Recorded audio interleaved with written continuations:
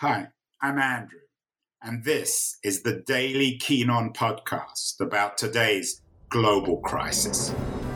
The coronavirus pandemic is dramatically disrupting not only our own daily lives, but also society itself. This show features conversations with some of the world's leading thinkers and writers about the deeper economic, political, and technological consequences of the pandemic. It's the daily podcast trying to make long-term sense out of the chaos of today's global crisis. Hello, everybody. It is March the 5th, 2021. But as we know in this show, history is always all around us. The past is never dead. And that's particularly the case when it comes to the Second World War and the Holocaust. Lots of stories still in the media every day about the Holocaust, one kind or another. There's the story about a Holocaust survivor who showed up for a vaccine in the New York Times and charmed the hospital because of her experience in this darkest moment, perhaps, in human history, and her ability to bring perspective to our own troubling times. And then, of course, there are still the stories of 100-year-old former concentration camp guards charged with Holocaust atrocities who are still ending up in courtrooms in Germany. There's another one of a 95-year-old concentration camp guard removed from Tennessee, sent back to Germany. This is just from last week. So the past is never dead, of course. And the people who know that best of all are our historians. Very lucky to have today on the show one of America's leading historians and the author of a wonderful new book called The Ravine, a family, a photograph, a Holocaust massacre revealed. Her name is Wendy Lauer, and she teaches in Southern California. Wendy, the past is never dead, is it? No, it's not. And we always have opportunities if we have the opportunity to look for it, to uncover. It's all around us. We are open to observing it, to researching it. Your last book, or this book that we're talking about today, The Ravine, was triggered by a photograph you stumbled across by complete accident while you were doing some research. Here's the photo, a very troubling one. What is it about this photo, Wendy, that led to a several-year historical trek through the past, through many countries around the world, and this wonderful new book, The Ravine? Thank you, first of all, for having me on your show and taking such an interest in the book before I kind of launch into the story of the photograph. When you show that to your viewers, when you see that, I think they will agree that it gives us pause. We have to stop. Some people will turn away from it. They'll say that's just too depressing. That's too grim. But they shouldn't turn away from it, should they, Wendy? I mean, some people are going to be listening to this, but hopefully a lot of people are going to be watching, and they're going to see this photo. There's nothing pornographic about this. It's something that people need to look at. Isn't that fair? Absolutely. That's the argument of the book, and not to indulge in any kind of lurid fascination with it. And actually, it does have a certain composition that one could argue is a kind of pornographic atrocity photo with the woman in that position with the men with their guns. So let's be clear about that. And so one must handle these photographs with care and take on the task of researching them and putting in a proper historical context and explaining what is going on there. Who are the people? Where did this happen? What happened to them? And how can we learn from this history? This is literally the culmination of ideologies of hate and racism. This is where it can go, where it can lead to. And this graph is a warning as well as a call to action. The book is a narrative about your relationship with this photograph and our relationship with it. You begin in the book, and it's a very short book. It's a refreshingly short book, I have to say, Wendy, for a historian. Too many historians come on this show with 500-page books, and they're so boring. But your book is anything but boring. You write, at first glance, I could see from certain details that the image originated in the Holocaust. The Nazi uniforms, the wartime era clothing of European civilians, the long-barreled wooden rifles, and a woman and a boy, relatives, perhaps a mother and a son being shot by Germans, and local collaborators at the edge of a ravine. You suggest that this photo, though, which seems familiar to us, isn't actually familiar. It's a very rare photo, which triggered the book and all your interest. What's so rare about this photo? Well, we recognize it as a Holocaust photo, as you've just described, but we make certain assumptions when we look at it. We assume that there are a lot of these photos because, you know, the number of 6 million, right? The magnitude of the scale. This is the age of photography. The Germans, collaborators there, not the Ukrainians, but the man who took the photograph, they had their handheld camera. This is the age of the bursting forth of consumption of photography and the handheld camera. So things are being documented more and more visually, including these crimes. But although the Holocaust was carried out in broad daylight, as we can see in this image, the Nazis were very keen on confiscating these images and warning soldiers, ordinary soldiers and SS men to not take pictures of atrocities. They could take pictures of their triumph over the cities that they occupied in Belarus and other parts of Eastern Europe and across Europe. But Heinrich Himmler, the chief of the Reichsführer of the SS and police, was repeatedly sending out these orders to lower level officials, like to not take pictures of the actual mass murder. So we don't have that. We have lots of photographs. We have hundreds of thousands of photographs, in fact, and millions from the Second World War. It was the most photographed war to that point. But we don't have actual images that show the point of murder, of death. We have images of Jews being rounded up, their corpses afterwards. We have the liberation photos that are really shocking as well. But those are basically Jews on the way to death and Jews after they had been killed. So therefore, you treat this book as a crime scene. You write, as soon as I saw the photograph and held it in my hand, I wanted to break the frame around the crime scene, which kept the victims frozen in that awful manner. The photograph captures an event locked in time, but I knew it was part of a fluid situation. What preceded that moment of death? What followed, and what happened to each person visible there? So your book is, in a sense, a whodunit, isn't it? A very grim whodunit. Yeah, it's a detective story that an historian would pursue, which means that it's not only trying to solve the crime. I mean, we know what happened here historically. The photograph itself had the name of the photographer, the date it was taken, October 13th, 1941, and the location, which is Mariupol, Ukraine, about 100 miles west of Kiev. And so we had that basic information, but I wanted to pick apart the elements of the photograph to provide a deeper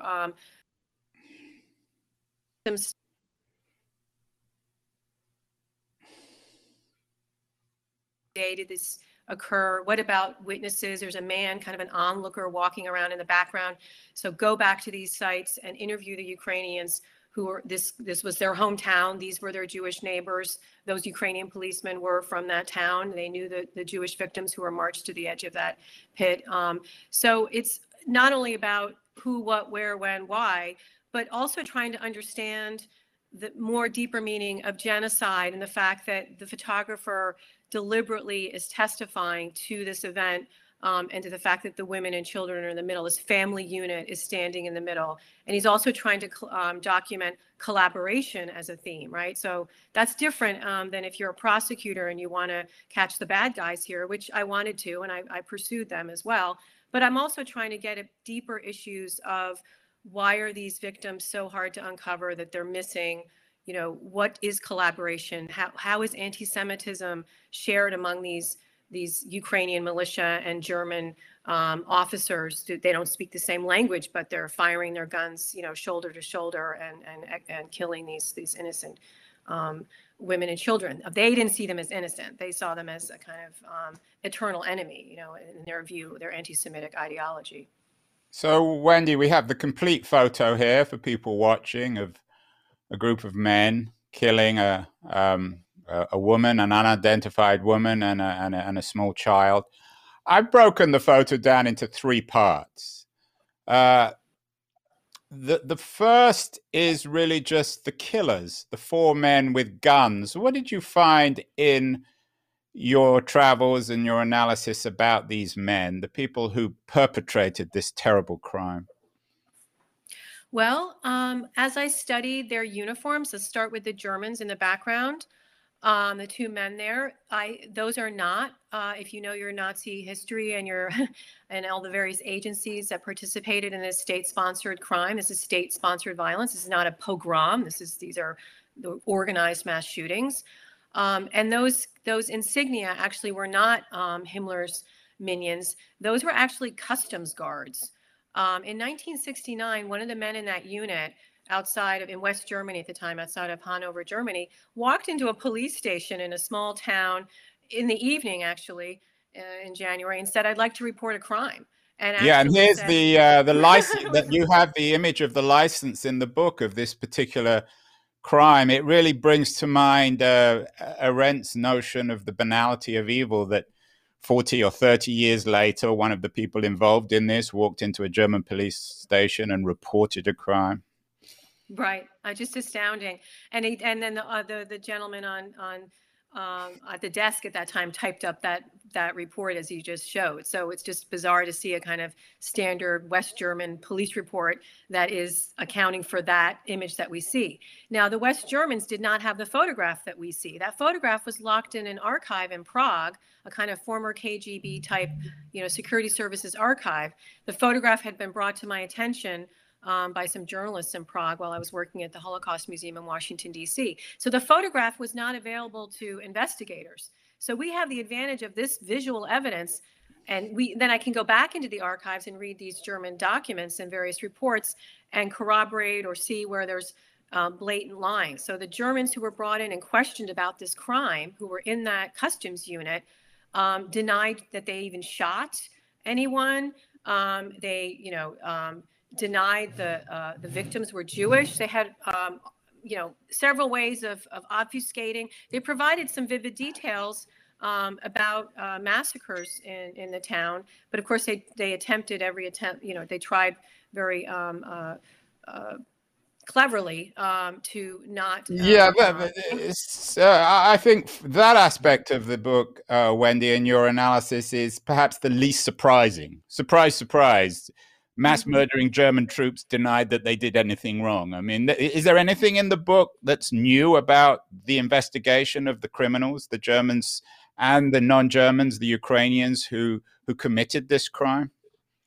Well, on the German side, what's new is that these customs guards participated in this way and volunteered. Those killers in that photo are all volunteer killers. So the SS had come in and said, "Who wants to shoot Jews tomorrow?" And the worst of the anti-Semites in that particular customs unit, and think about it. When you think about today, our conversations about who are the really extreme white supremacists that have infiltrated various government agencies and forces, then these situations can happen and violence can escalate. So these guys just said, "Wait, yes, we'll do this," and they joined those Ukrainian militiamen.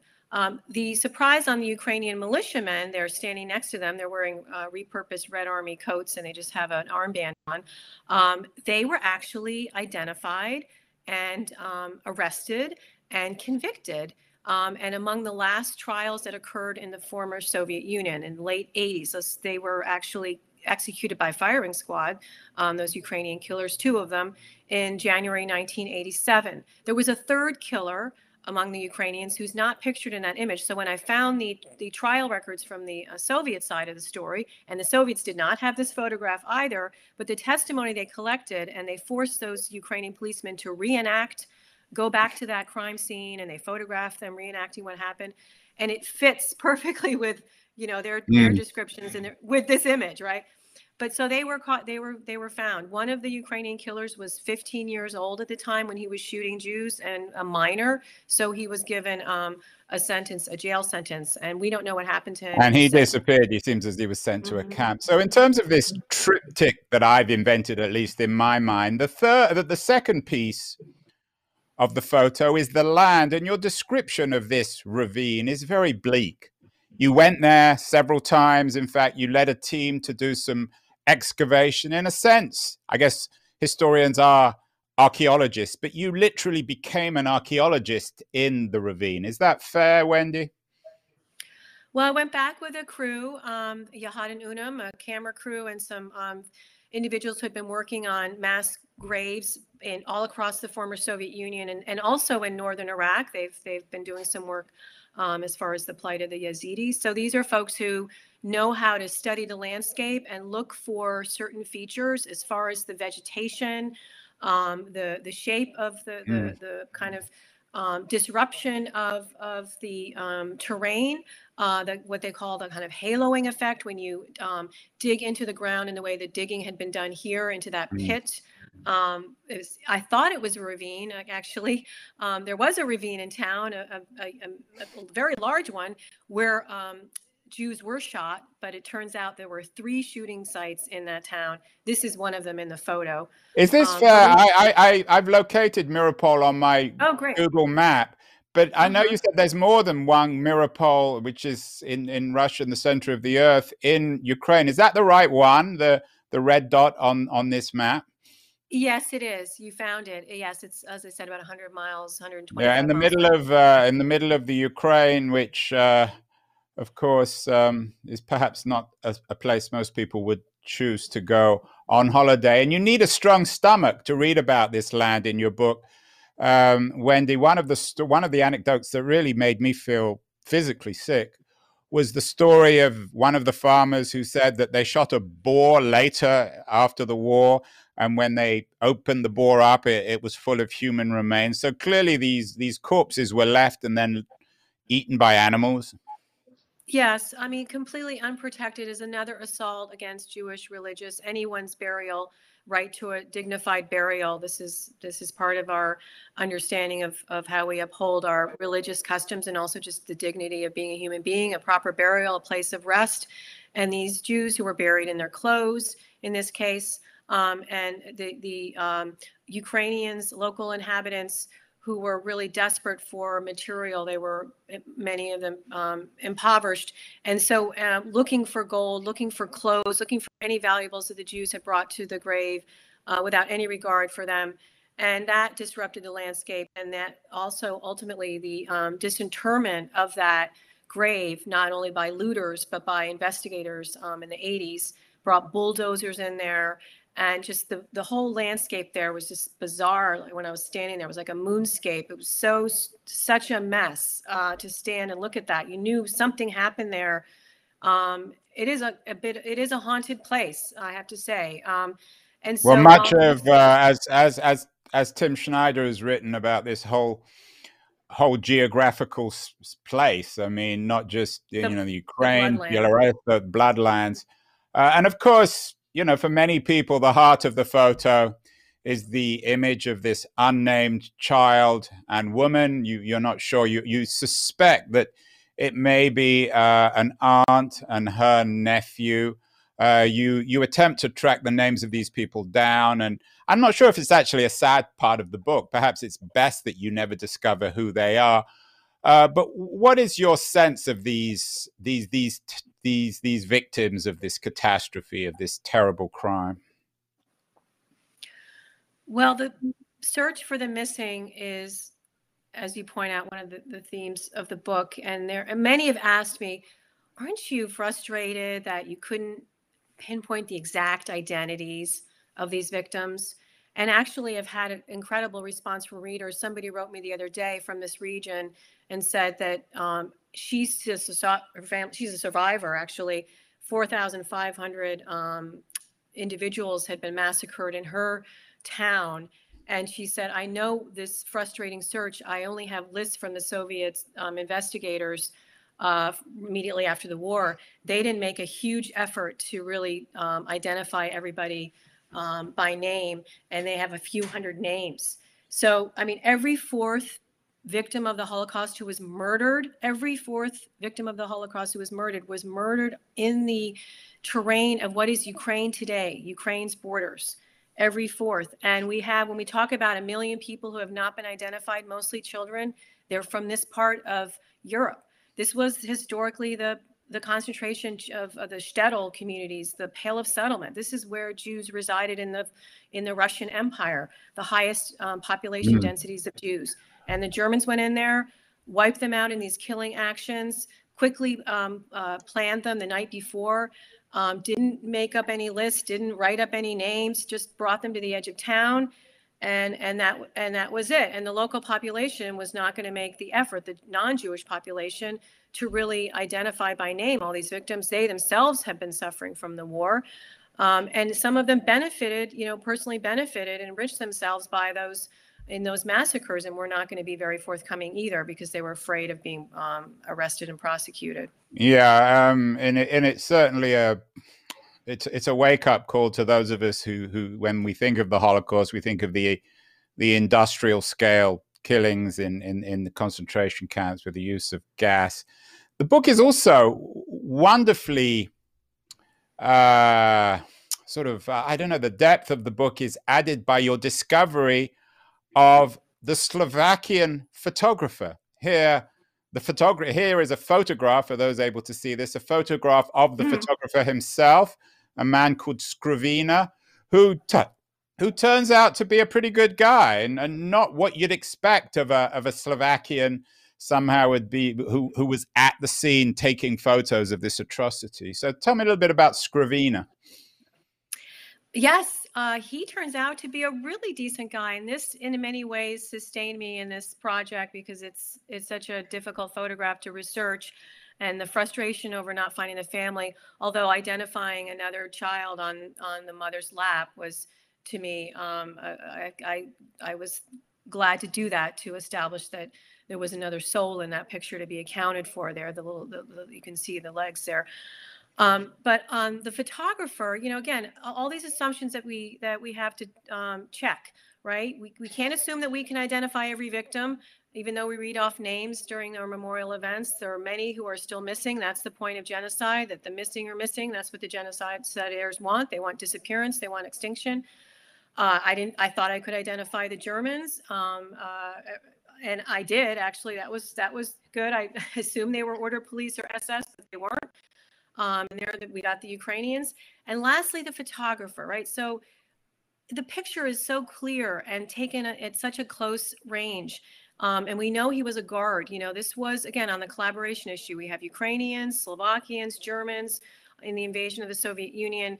But this Slovakian guard did not want to be there. He didn't want to even wear a uniform. He brought his camera there when he heard the shooting. He knew what was happening. He grabbed his camera. He said, "I'm going to document this." And here's an image of the camera itself, and the camera itself becomes a star in the book, because he later gives this camera to a Slovakian museum. Exactly. And when I found the camera and realized the model and the make of it and what film he was using, because he wrote letters to his wife, I figured out that that particular day he had film in which he could take 7 photographs, and found the 5, and they are all printed in the book. I went back to the Prague archive, and indeed he is telling us, testifying visually, step by step, what happened that day. And this image of the woman and child is his central image, his central statement of what genocide is. And he takes these images, he goes back to his hometown in Banska Bystrica, joins the resistance, shows the photographs to the Jewish community there, what's left of it, hides Jews in his attic. One of them is an OBGYN and delivers his son in 1943. So this photograph that is so horrific to look at is actually a photograph of resistance, as far as what the photographer was attempting to do. Yeah, and you take on Susan Sontag's idea of, you quote Sontag, you say photography, at least according to Sontag, is essentially an act of non-intervention, but you disagree with that. You see photography in a more perhaps Czech or Slovakian or Central European sense as potentially as polemical as any kind of writing or art or movie or song. As a form of expression and a form of action, this photograph it has its own agency in a way, and as far as not only the photographer was interrogated during and after the war because of these photos, he had to endure that. It sets things in motion, and photography, as we know, is really important for criminal investigations, and since the advent of photography, it's been used in this way. So yes, he held his camera. He did not put it down and intervene and rescue those Jews. And in that regard, Susan Sontag is right. He could have tried to disrupt what was happening. He had that within his means. He chose instead to take the picture and then act at that point. He believed that he couldn't actually save these Jewish lives, but instead changed his behavior, changed his course of action, and undertook resistance and support for those he believed he could rescue back in his hometown. Yeah, and your book is an attempt, I guess, in some ways to politicize a photo. There's a long tradition of that. You remind us of that. There's the famous photo of Alan Kurdi lying dead on a Greek beach, a Syrian refugee. This very famous photograph from so-called the Napalm girl from the Vietnam War. There's a long history of this. Do you see yourself as politicizing this photograph, Wendy?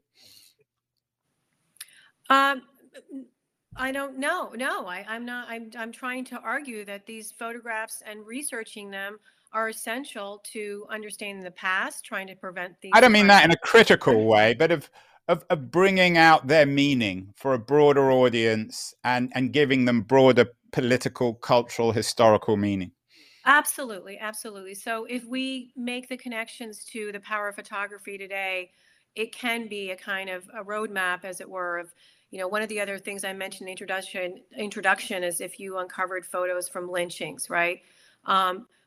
If we can really investigate those and investigate what happened and who's in those photographs, it can tell us a lot about the history of racism here in the United States, and of the collective violence, the kind of pogrom type of violence that was inflicted on Black communities across the U.S., especially in the southern. Yeah, and it certainly is a wake-up call in our Instagram-dominated culture. Yes, yeah, and social media. I mean, inane photos. I mean, one of the photographs that I mentioned that's recycled all the time as a kind of go-to Holocaust photograph in museums is the man in Vinnytsia, Ukraine, again, not far from Mariupol, about 80 miles or so, kneeling before a pit, wearing a crumpled jacket, kind of being shot in the back of the neck. People have seen this. They've asked me about it. That photograph was, if you read the footnotes, my book is compact. The storytelling is compact. I want people to kind of absorb it in one or two sittings, but the footnotes are rather deep. I kind of pulled everything out of there, and they have many histories in the footnotes too. Now you've made me feel bad because I didn't read the footnotes. I only read the book. Oh, check out, you'll learn even more in the footnotes. But anyway, so if you look into the footnotes, you'll see that there are more stories about these photographs. And the one from Vinnytsia, I found out, had been reproduced on T-shirts and commercialized on mugs. And, you know, right. So the other message is that these photos, we should look at them, but again, handle with care and not, you know, commercialize them in this way, but understand the power of these photographs to actually affect change and understanding about racism and anti-Semitism. Right. And I got the sense from the book that the main lesson, if anything, you got, or maybe you're imparting to your readers from this photograph, is the importance of family. You're quoting a Jewish historian. The family was the nucleus of Jewish life. For the shtetl to survive and Judaism to prevail, there was nothing more important than a strong family, and particularly the women were key, you discover. Images of Holocaust victims, like the Mariupol photo of the Madonna-like mother and her child, revealed how a Western aesthetic valuing maternal love and sacrifice can be simultaneously consecrated and desecrated. And here's the key point I think you're making in the book. Nazi policy was two-pronged: family welfare and family destruction. Was that what you most learned from the book in terms of the Nazi attitude towards the Jews that you learned from this photo and your tracking down of its meaning? Yes, the family unit is something that has been addressed but not fully analyzed in genocide studies. And Lemkin talked about the different groups that are targeted and what is the ideology behind genocide, and political groups and ethnic groups and religious groups. And as I looked at this image and I thought about the Nazi kind of biological destruction imperative as they saw it, I mean, Hitler told his Croatian ally in the summer of 41, not one Jewish family is to remain in Europe. He said, historically, they always come back, they reproduce. During the expulsions of the 15th century, they came back, and the children will rise up and they will avenge the murder of their parents. And Himmler felt the same way. And that was when they moved into this campaign of entire families, entire communities being destroyed, what genocide scholars called root and branch killing, biological destruction. So if you understand how the Nazis saw the survival of the Aryan race as procreation, that was their kind of constructive policy, natalist policy of growing the Aryan race. And the kind of flip side of that was to make sure that all their kind of so-called racial enemies and inferiors could not exist. And so that their ability to, so the sterilization campaigns that occurred, right, to prevent procreation was a first step, but then it led ultimately to really targeting full families, so that, in the racial mentality, they would not come back, or they would not avenge, or they would not reproduce. So that's the genocide heirs thinking on why the family unit is important, but it's also taken to different levels as well in the kind of the sadistic violence that we see even in places like the Congo today, where family members are forced to witness the suffering of their loved ones. And that becomes part of the real cruelty of this, of kind of the ultimate cruelty of genocide, of everyone's biggest nightmare to have to be, to be murdered with your children, or to see your for your children to see a parent murdered. So it's also the standpoint then of the perspective of the victims and their the suffering they experienced, this level of it, of this very intimate kind of violation of love, and and of the family unit, and the sense that that's the core unit of how we're protected and how we care for one another, and that was just destroyed. Wendy, the one thing I guess we do see in this photo are a couple of images of the victims of their shoes. Many of us have been to Auschwitz to see this mountain of shoes from the murdered Jews of Auschwitz. You end your book with a poem about shoes. You said, the feet from these boots with buttons outside, or those with no body, or those with no bride, where is the child who fit in these? Is the maiden barefoot who bought these? Slippers and pumps. Look, there are my mother's, her Sabbath pair, in with the others. The book is really about the disappearance of a certain way of life, not just shoes. There's a certain elegiac quality to it. The world that you described that was destroyed by the Germans can never be brought back, can it? No, I mean, we see this in the fact that the language of those communities is a kind of a disappearing language of Yiddish. For instance, that was a poem by Sutzkever, who was sorting through shoes that had been returned after Jews had been deported to gassing centers, and some of their belongings were then brought back, and he was sorting through them. And those shoes were a kind of a Proustian kind of trigger for him, as far as his memory of the culture of Jewish existence, of rituals, of gatherings, family gatherings, of celebrations. And, this entire region was so beautifully documented by ethnographers, that lost world of the shtetl, which we don't want to overly romanticize as we look back on it kind of nostalgically. There was a lot of poverty, and there were a lot of it was not paradise, but yes, the shoes become this device both in our collective memory, in Holocaust iconography, and also in the real experience of the Jews themselves as they hold those shoes in their hands, and each imprint of the individual in the shoe that's unique to the individual. I was just taken in the photograph as I picked it apart, and you can go back to that. Maybe you've done a great job here, and you can see the shoes down there in the foreground, and it just had that kind of absence and silence, and then that crumpled coat. And I thought, well, is that a father? Was that part, as a Jewish man, and maybe they're going to repurpose those. They're saving those shoes and that jacket there as part of the plundering. But just to see those shoes in that position as if they had just been kind of taken off, and think about, the shoes that we see in the museums or that are bronzed along the Danube in Hungary as a memorial, and the power of that, those silences and that absence to really think about what was lost and what is lost that we all lose as far as civilizations, right? And all we have left, as you say, is a photograph. One photograph, too, can pass across time and space, from its creator to family members, prosecutors, curators, historians, and the viewing public. So you've brought this world brilliantly, I think, tragically back to life in your new book, The Ravine, a family, a photograph, a Holocaust massacre revealed. It's a must read for anyone interested in this stuff. Finally, Wendy, we've had a couple of people on the show recently, actually both of them Anglo-Jews.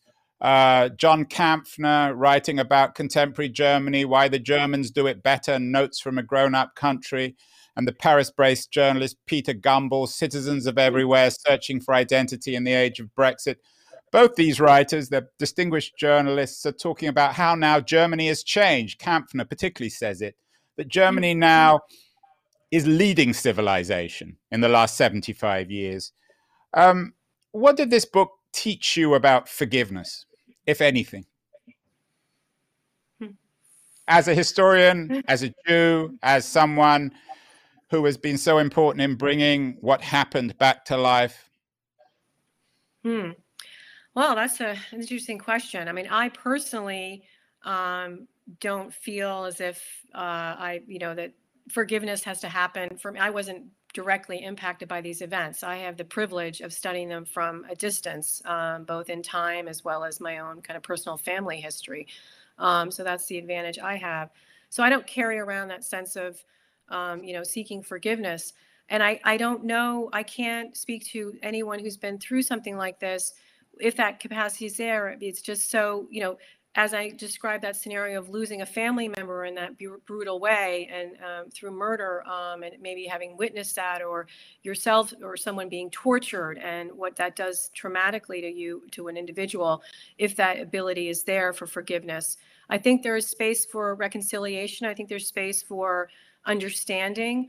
I don't think that, I'm not proposing forgetting. I'm an historian who's trying to remember and to try to keep the documentation and the memory alive. But I think that, over time there's understanding. And when you study the context of this and see just how it escalated to that moment and how specific it was to that moment, after the war, and now we're in a different context. So that creates a space for coming together and finding common ground. But certainly when these wounds are really fresh, when these things are happening, in real time, I don't know how forgiveness sometimes is really possible. It's a very difficult question. It's something that I can't answer. I have not gone through this. I can't speak to that. Well, it's nice to have such an morally ambivalent historian, Wendy. So many good writers, great writers, have written about photography, from Susan Sontag to Jeff Dyer. He has a new book out. I think you've added yourself to the pantheon with this new book, or The Ravine, a family, a photograph, a Holocaust massacre revealed. Congratulations. Real honor to have you on the show. And we'll have you back, Wendy, maybe writing about something slightly more cheerful than mass murder in the Ukraine. Thank you so much. Thank you so much for this opportunity. You've been listening to Keen On, hosted by me, Andrew Keen. Make sure to join us the rest of this season as we explore how to fix capitalism. Make sure to visit us at lithub.com, where you can subscribe to the show in iTunes, Stitcher, Spotify, or wherever you listen to your podcasts. While you're at it, if you enjoyed what you heard, we'd appreciate a rating on iTunes. Or if you'd simply tell a friend about the show, that would also help too. Today's episode was produced and edited by Justin Alvarez and the team at LitHub Radio. See you next week, and thanks so much for listening.